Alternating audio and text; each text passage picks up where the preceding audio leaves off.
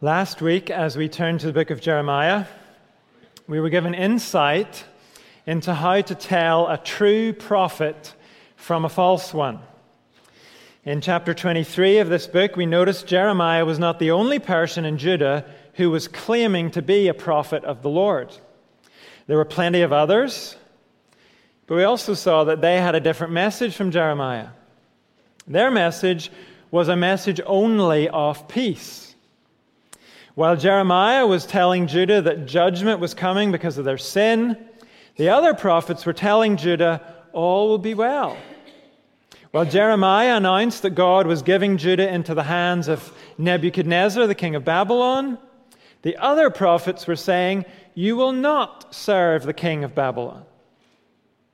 And last week we saw how the people of Judah could have figured out who was telling the truth. They could have asked, which of these prophets has a message that agrees with what God has already said? The only one with a message like that was Jeremiah. But in passing last time, we also noticed another test. The genuine prophet, the true prophet, is the one whose prophecy comes true.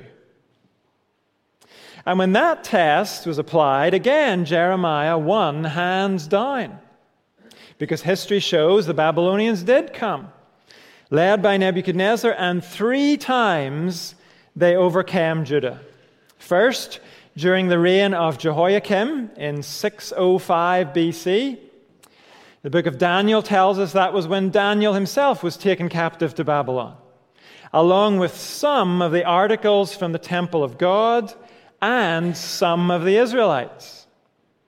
Then the Babylonians came a second time in 597 BC during the reign of Jehoiakim's son, Jehoiachin. And that time they took considerably more than they had the first time. 2 Kings chapter 24 tells us they cleaned out most of the remaining treasures from the temple.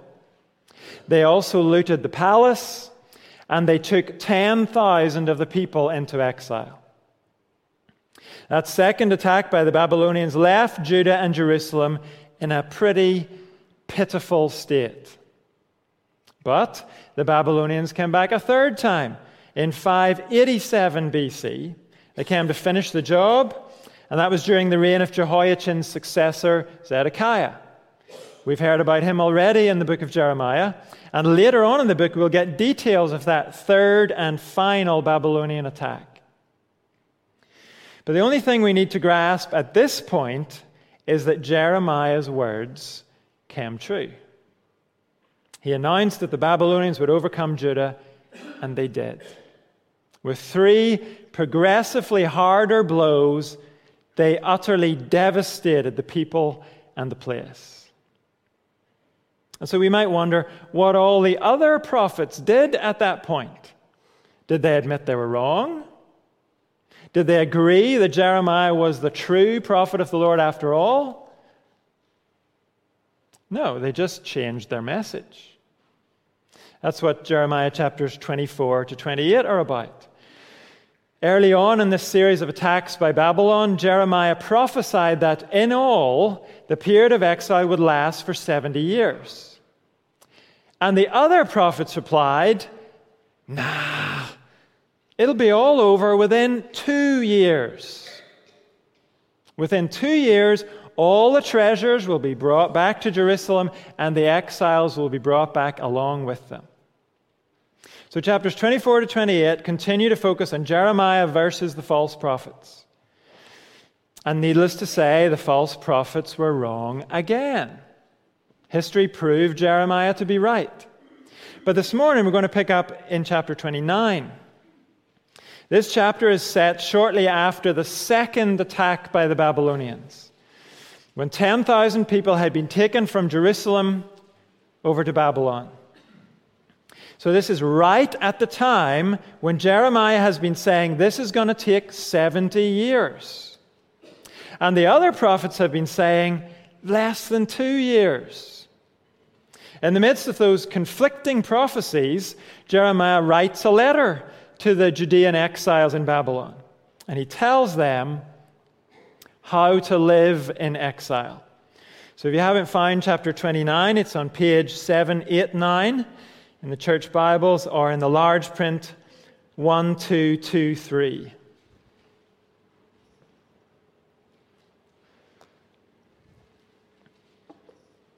And we'll read verses 1 to 23. This is the text of the letter that the prophet Jeremiah sent from Jerusalem to the surviving elders among the exiles, and to the priests, the prophets, and all the other people Nebuchadnezzar had carried into exile from Jerusalem to Babylon. This was after King Jehoiachin and the Queen Mother, the court officials, and the leaders of Judah and Jerusalem, the skilled workers, and the craftsmen had gone into exile from Jerusalem. He entrusted the letter to Elasah, son of Shaphan, and to Gemariah, son of Hilkiah, whom Zedekiah, king of Judah, sent to King Nebuchadnezzar in Babylon. It said, "This is what the Lord Almighty, the God of Israel, says to all those I carried into exile from Jerusalem to Babylon. Build houses and settle down. Plant gardens and eat what they produce. Marry and have sons and daughters. Find wives for your sons and give your daughters in marriage, so that they too may have sons and daughters. Increase in number there, do not decrease. Also, seek the peace and prosperity of the city to which I have carried you into exile. Pray to the Lord for it, because if it prospers, you too will prosper. Yes, this is what the Lord Almighty, the God of Israel, says. Do not let the prophets and diviners among you deceive you. Do not listen to the dreams you encourage them to have. They are prophesying lies to you in my name. I have not sent them, declares the Lord. This is what the Lord says. When 70 years are completed for Babylon, I will come to you and fulfill my good promise to bring you back to this place. For I know the plans I have for you, declares the Lord. Plans to prosper you and not to harm you. Plans to give you hope and a future. Then you will call on me and come and pray to me, and I will listen to you. You will seek me and find me. When you seek me with all your heart, I will be found by you, declares the Lord. And I will bring you back from captivity. I will gather you from all the nations and places where I have banished you, declares the Lord, and will bring you back to the place from which I carried you into exile. You may say, the Lord has raised up prophets for us in Babylon. But this is what the Lord says about the king who sits on David's throne and all the people who remain in this city, your fellow citizens who did not go with you into exile. Yes, this is what the Lord Almighty says. I will send the sword, famine, and plague against them, and I will make them like figs that are so bad they cannot be eaten. I will pursue them with the sword, famine, and plague, and will make them abhorrent to all the kingdoms of the earth, a curse and an object of horror, of scorn and reproach among all the nations where I drive them. For they have not listened to my words, declares the Lord, words that I sent to them again and again by my servants the prophets. And you exiles have not listened either, declares the Lord. Therefore, hear the word of the Lord, all you exiles whom I have sent away from Jerusalem to Babylon. This is what the Lord Almighty, the God of Israel, says about Ahab, son of Kaliah, and Zedekiah, son of Maaseiah, who are prophesying lies to you in my name. I will deliver them into the hands of Nebuchadnezzar, king of Babylon, and he will put them to death before your very eyes. Because of them, all the exiles from Judah who are in Babylon will use this curse. May the Lord treat you like Zedekiah and Ahab, whom the king of Babylon burned in the fire. For they have done outrageous things in Israel. They have committed adultery with their neighbors' wives, and in my name they have uttered lies, which I did not authorize. I know it, and I am witness to it, declares the Lord. This is God's word. And verse 1 tells us this is a letter. Jeremiah is still in the partially devastated city of Jerusalem. He's there after the second Babylonian attack, and he's sending God's word in written form to the exiles in Babylon. Verse 3 says the letter was carried to Babylon by two men called Elasah and Gemariah. Now, they weren't going all that way just to deliver Jeremiah's letter. They had been sent by King Zedekiah, possibly to take the regular payment of money that Nebuchadnezzar demanded from Judah. That might have been the reason they went. Or maybe it was to carry some other kind of diplomatic letters to the Babylonian government. Whatever it was, verse 3 says Zedekiah the king had sent these men, but even though they work for the king of Judah, Elasah and Gemariah must have been supporters of Jeremiah to some degree, because they have agreed to deliver his letter as well. And when the letter arrived in Babylon and was circulated among the exiles, it must have been very, very shocking. Remember, the other prophets back in Jerusalem have been saying this exile won't even last as long as 2 years. And from what he says in this letter, Jeremiah is aware there are prophets among the exiles who are spreading the same message. So these very influential people who claim to speak for God are saying, folks, keep your bags packed. Just wait for the announcement that's going to come through. Before you know it, you'll be leaving this horrible place and you'll all be heading back home. Nebuchadnezzar has put you here, but just sit and wait. God will get you out of here. And he will put you back where you really belong. That's what the other prophets were saying. But in contrast to that message, God speaks through Jeremiah in verse 4, and he says, no, I put you in Babylon. Sure, Nebuchadnezzar was the delivery man for me. He sent the camels. He sent the soldiers to prod you along the road. But in reality, I carried you into exile from Jerusalem to Babylon. And God says, I don't want you to sit there just twiddling your thumbs, waiting to be delivered. I want you to think of your time in Babylon as a mission. I want you to serve me there. And God gives specific instructions starting in verse 5. Build houses and settle down.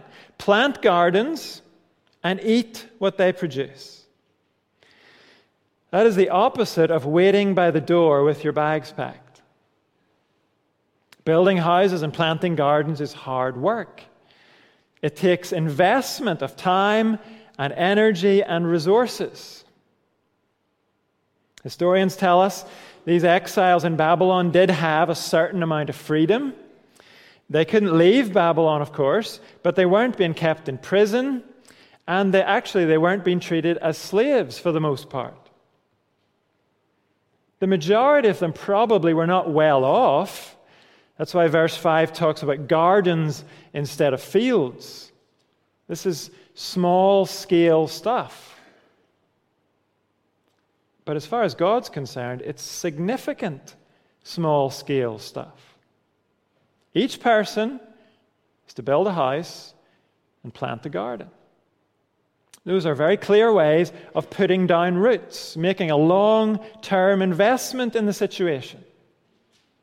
And on top of that, these people are to build for the future in other ways, through family life. Verse 6, marry and have sons and daughters. Find wives for your sons and give your daughters in marriage, so that they too may have sons and daughters.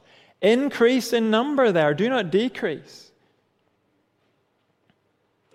There's a significant background to that last command. In the very first chapter of the Bible, the mission that God gave humanity was to increase in number. They were to do that because their mission was to rule God's earth as God's representatives.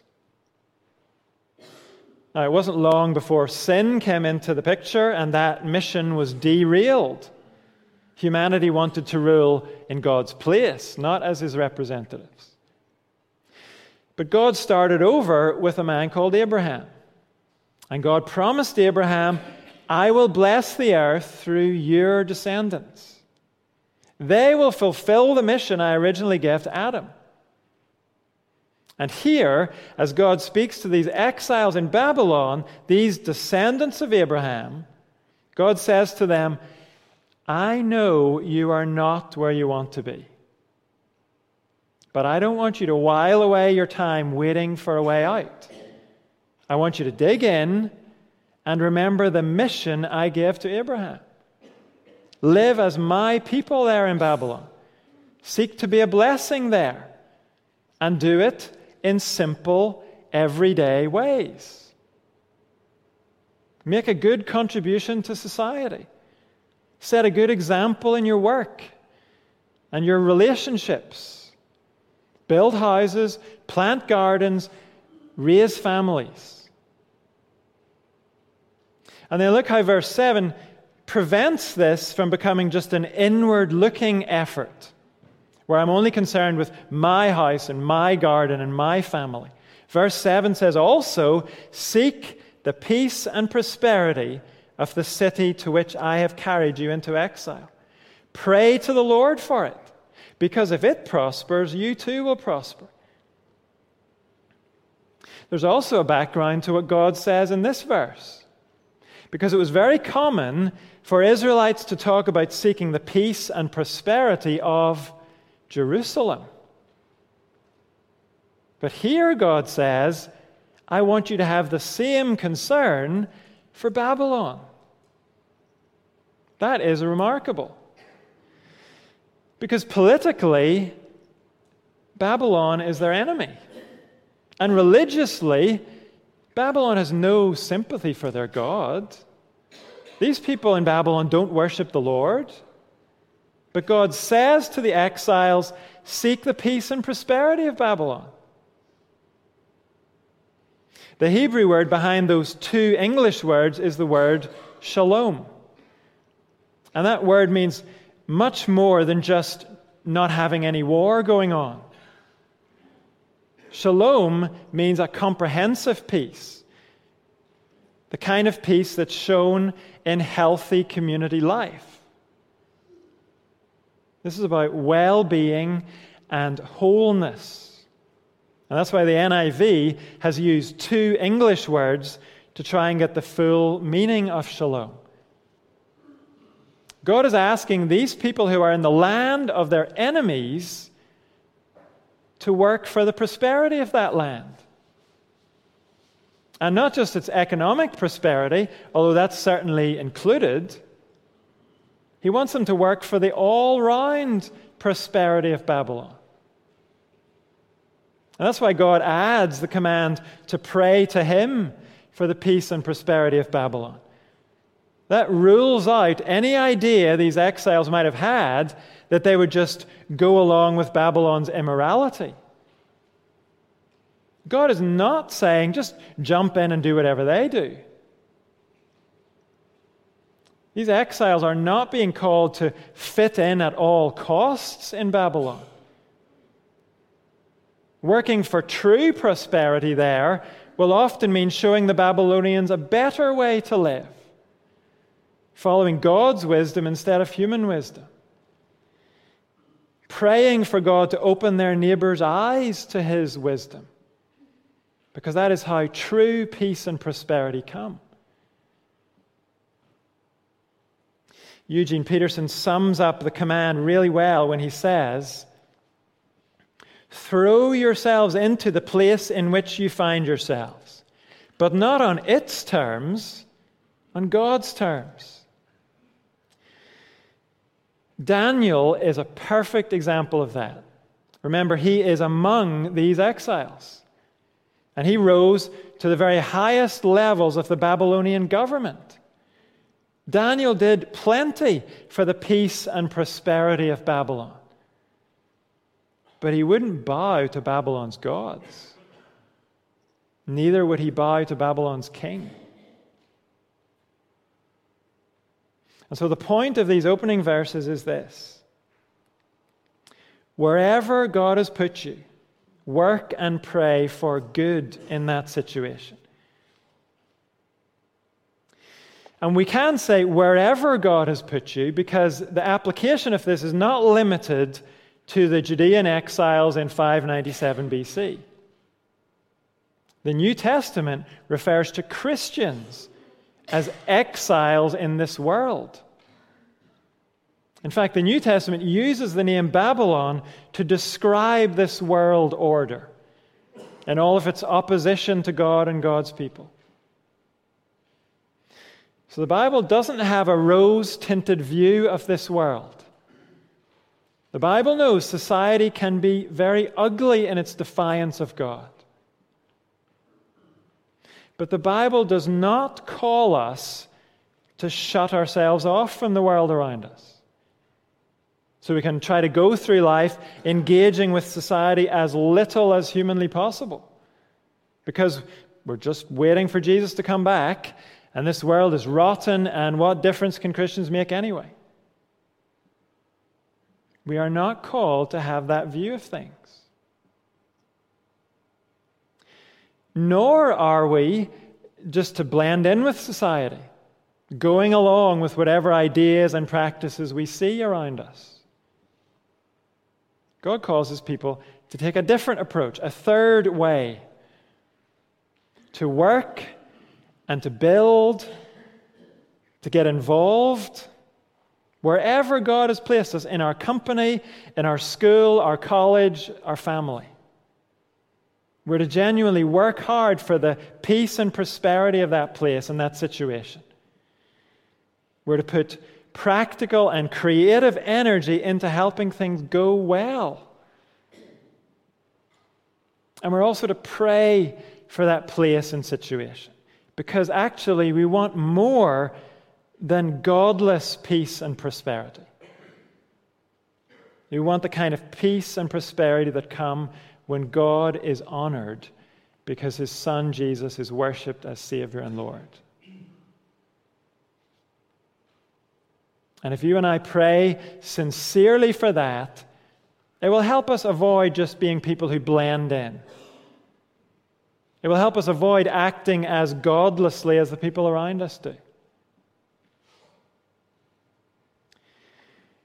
So just think about this. Do you pray for your teachers if you're still at school? Do you try to be a model student? To make the school better instead of just grumbling about how bad it is? Do you pray for your co-workers? Do you know them well enough to pray for them? What about our neighbors? Do we pray for them? Do we work as we can for the peace and prosperity of our street? That's our calling. And the New Testament, 1 Peter chapter 2 says the same thing as Jeremiah 29. It says, as foreigners and exiles, you Christians, live good lives doing good. And live those kind of lives with the aim that people around you will come to glorify God.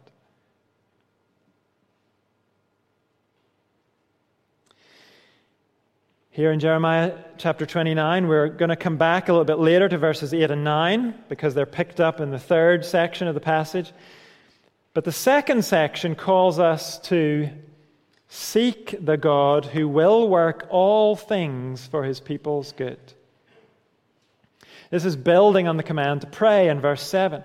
But what's being addressed here in verses 10 to 14 is the main worry the exiles must have had. The worry that God had dumped them in this foreign place and just forgotten about them. After all, Jeremiah had been telling them for years the exile was God's judgment on them. So it certainly hadn't come about because God was happy with Judah. And now here they are, far away from God's temple in Jerusalem. So was God even interested anymore? Well, he is speaking to those fears and concerns when God says in verse 10, "When 70 years are completed for Babylon, I will come to you and fulfill my good promise to bring you back to this place." That's Jerusalem.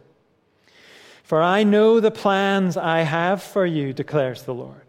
Plans to prosper you and not to harm you. Plans to give you hope and a future. Then you will call on me and come and pray to me, and I will listen to you.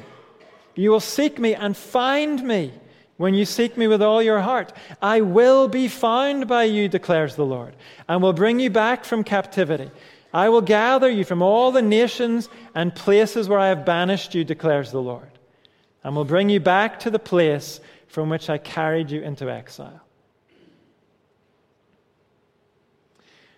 This is one of the strongest statements in the book so far, that God has plans for his people beyond the devastating judgment that was brought by the Babylonians.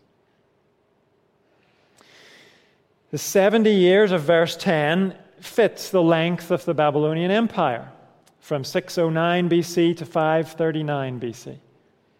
So it is literally accurate, but biblically, 70 years is also the expected lifespan of an individual.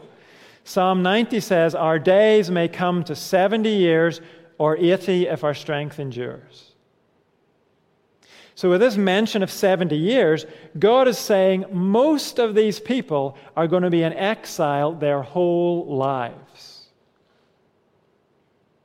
But God is also setting a time limit on the exile. It's not an indefinite thing. So the mention of 70 years is both a call for long-term commitment, and it's a sign of hope. This situation won't go on forever. And what that means is God's promise in verse 11 is a promise to his people as a whole. The you in verse 11 is plural. When God says, "I know the plans I have for you, plans to prosper you and not to harm you, plans to give you hope and a future," that is not a promise that in the short term every individual exile is going to have a grand time in Babylon. Nor is it a promise that every individual is going to be delivered from exile in their lifetime. Verse 11 is a promise that God's people have a great future ahead of them. In the end, God will prosper them. It's the same word we heard back in verse 7, where the exiles were told to seek the peace and prosperity of Babylon. But whatever prosperity God might bless godless society with, he has much greater prosperity in mind for his people. He's not talking in verse 11 about short-term stuff like good interest rates and low taxes. In the future, God will give his people ultimate, unending prosperity. So as you and I apply this great promise to ourselves, we must not misapply it. This is not a promise God will turn all of your lemons into lemonade. In other words, he won't turn every bitter circumstance in your life into a sweet one.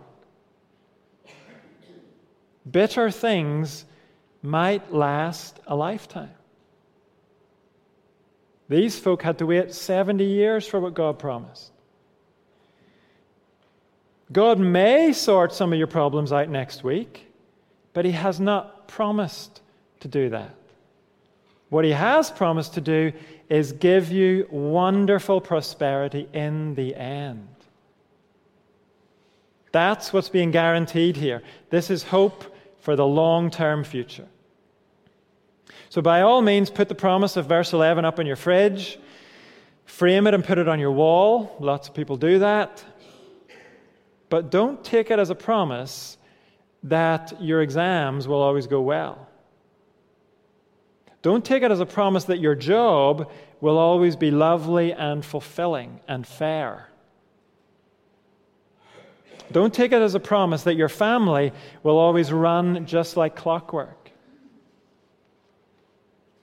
God will work all things for good for his people, but it will be on his time scale, not mine or yours. And notice how verse 12 explains who this promise is for. The word then at the beginning of verse 12 might lead us to think God is saying, I'll bring you all back from exile, and then you'll seek me. But look again at the order of things. In verse 12, you will call on me and pray to me. Verse 13, you will seek me and find me. Then at the end of verse 14, I will bring you back from captivity. In other words, God's promise of a great future is for those who seek him now with all their heart. The seeking comes before the great future, not after it. And that makes sense if we remember who these exiles are. They're transplants from a nation that has turned its back on God for generations. These people are in exile because of sin. Judah's sin and their own part in that sin. So, of course, there can be no hope and future for these people unless there's repentance first. This future is conditional on their repentance. And it's the same today. There's no point having verse 11 on a nice plaque on your wall unless we've first called on God for forgiveness. The promise is not for us until we've done that. But verses 12 and 13 are not just about an initial turning to God. They're about the daily attitude we're to have as we wait for this good promise to come true. As we seek to do good in our situation, even if it feels like a rotten situation that gets worse instead of better. The only attitude that will keep you and me going is an attitude of daily trust in God. Trusting him, speaking to him about our concerns, and seeking to know him better. Seeking him with all our heart. And the beautiful thing is, this is not a severe command. This is a wonderful invitation to us. We're being assured by God in these verses, in our daily troubles, he is accessible. He's available. He's listening. Look again at verse 12.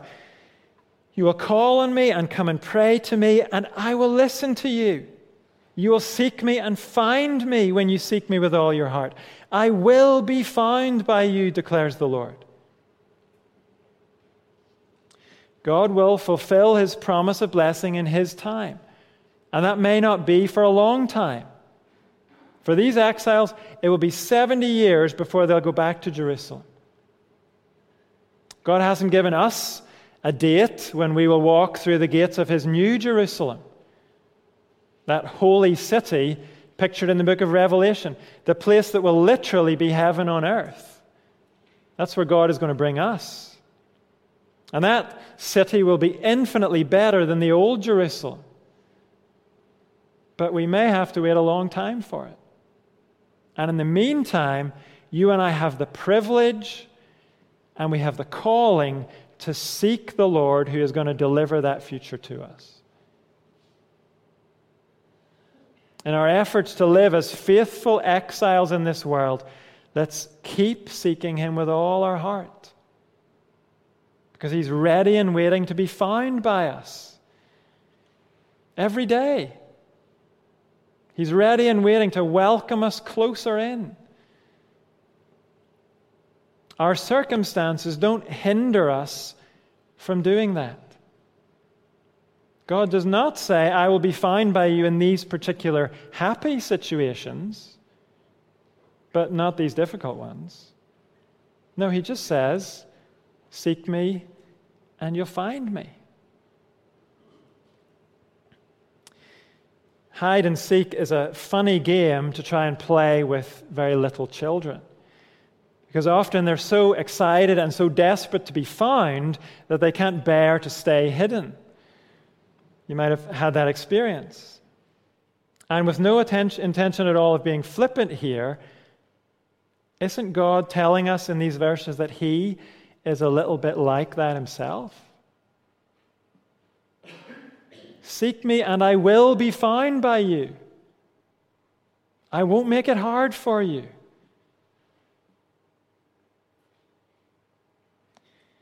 So if you're a struggling Christian, or if you're a skeptical non-Christian, what are you waiting for? Call to God with an open heart, a heart that truly wants to know Him, and you will find Him. Wherever God has put you, work and pray for good in that situation. Seek the God who will work all things for His people's good.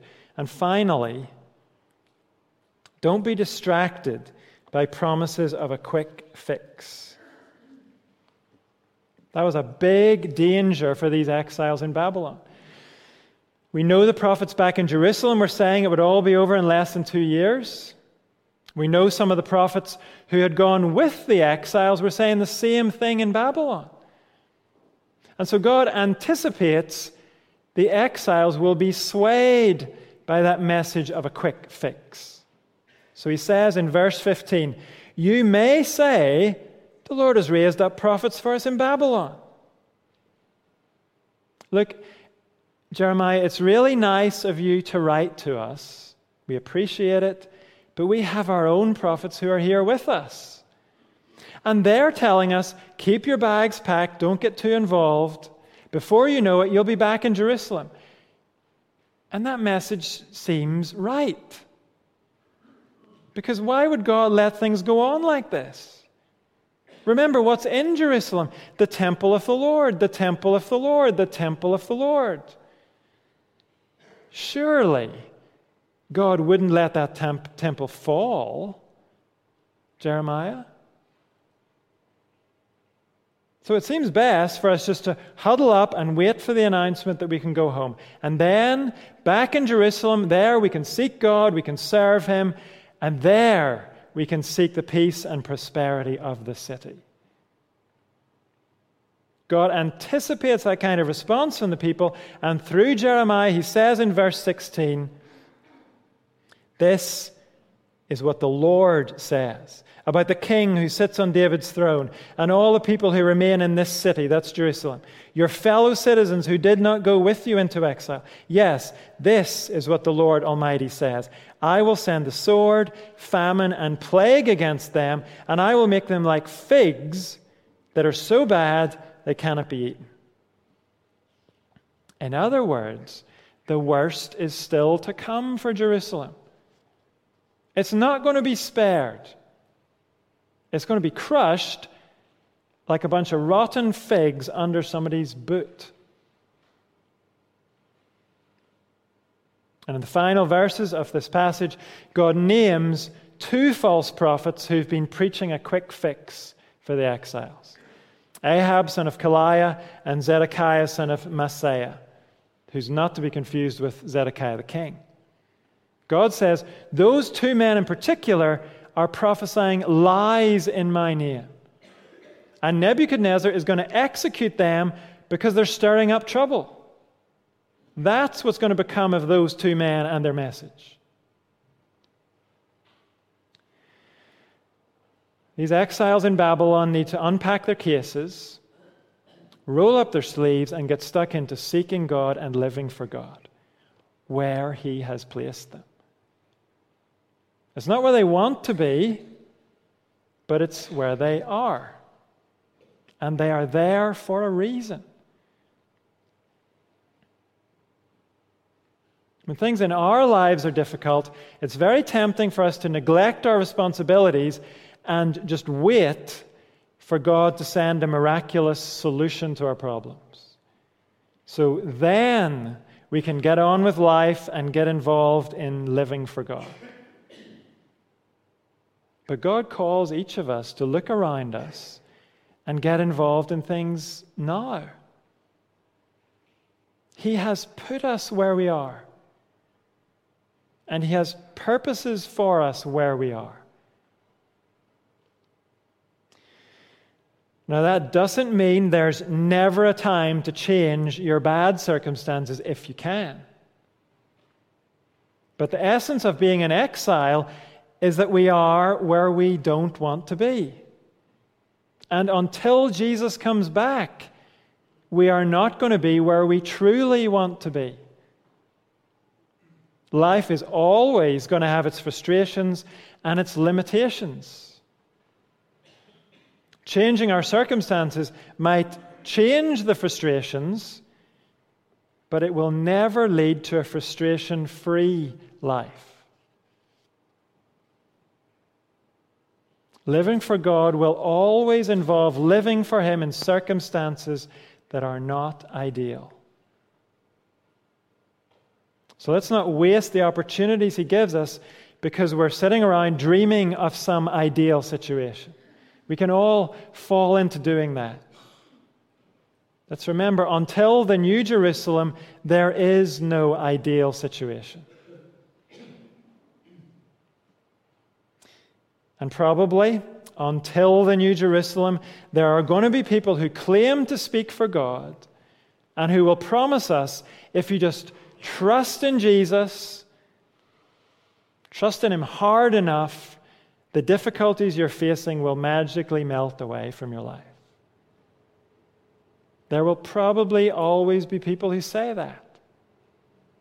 But that has never been what the Bible says.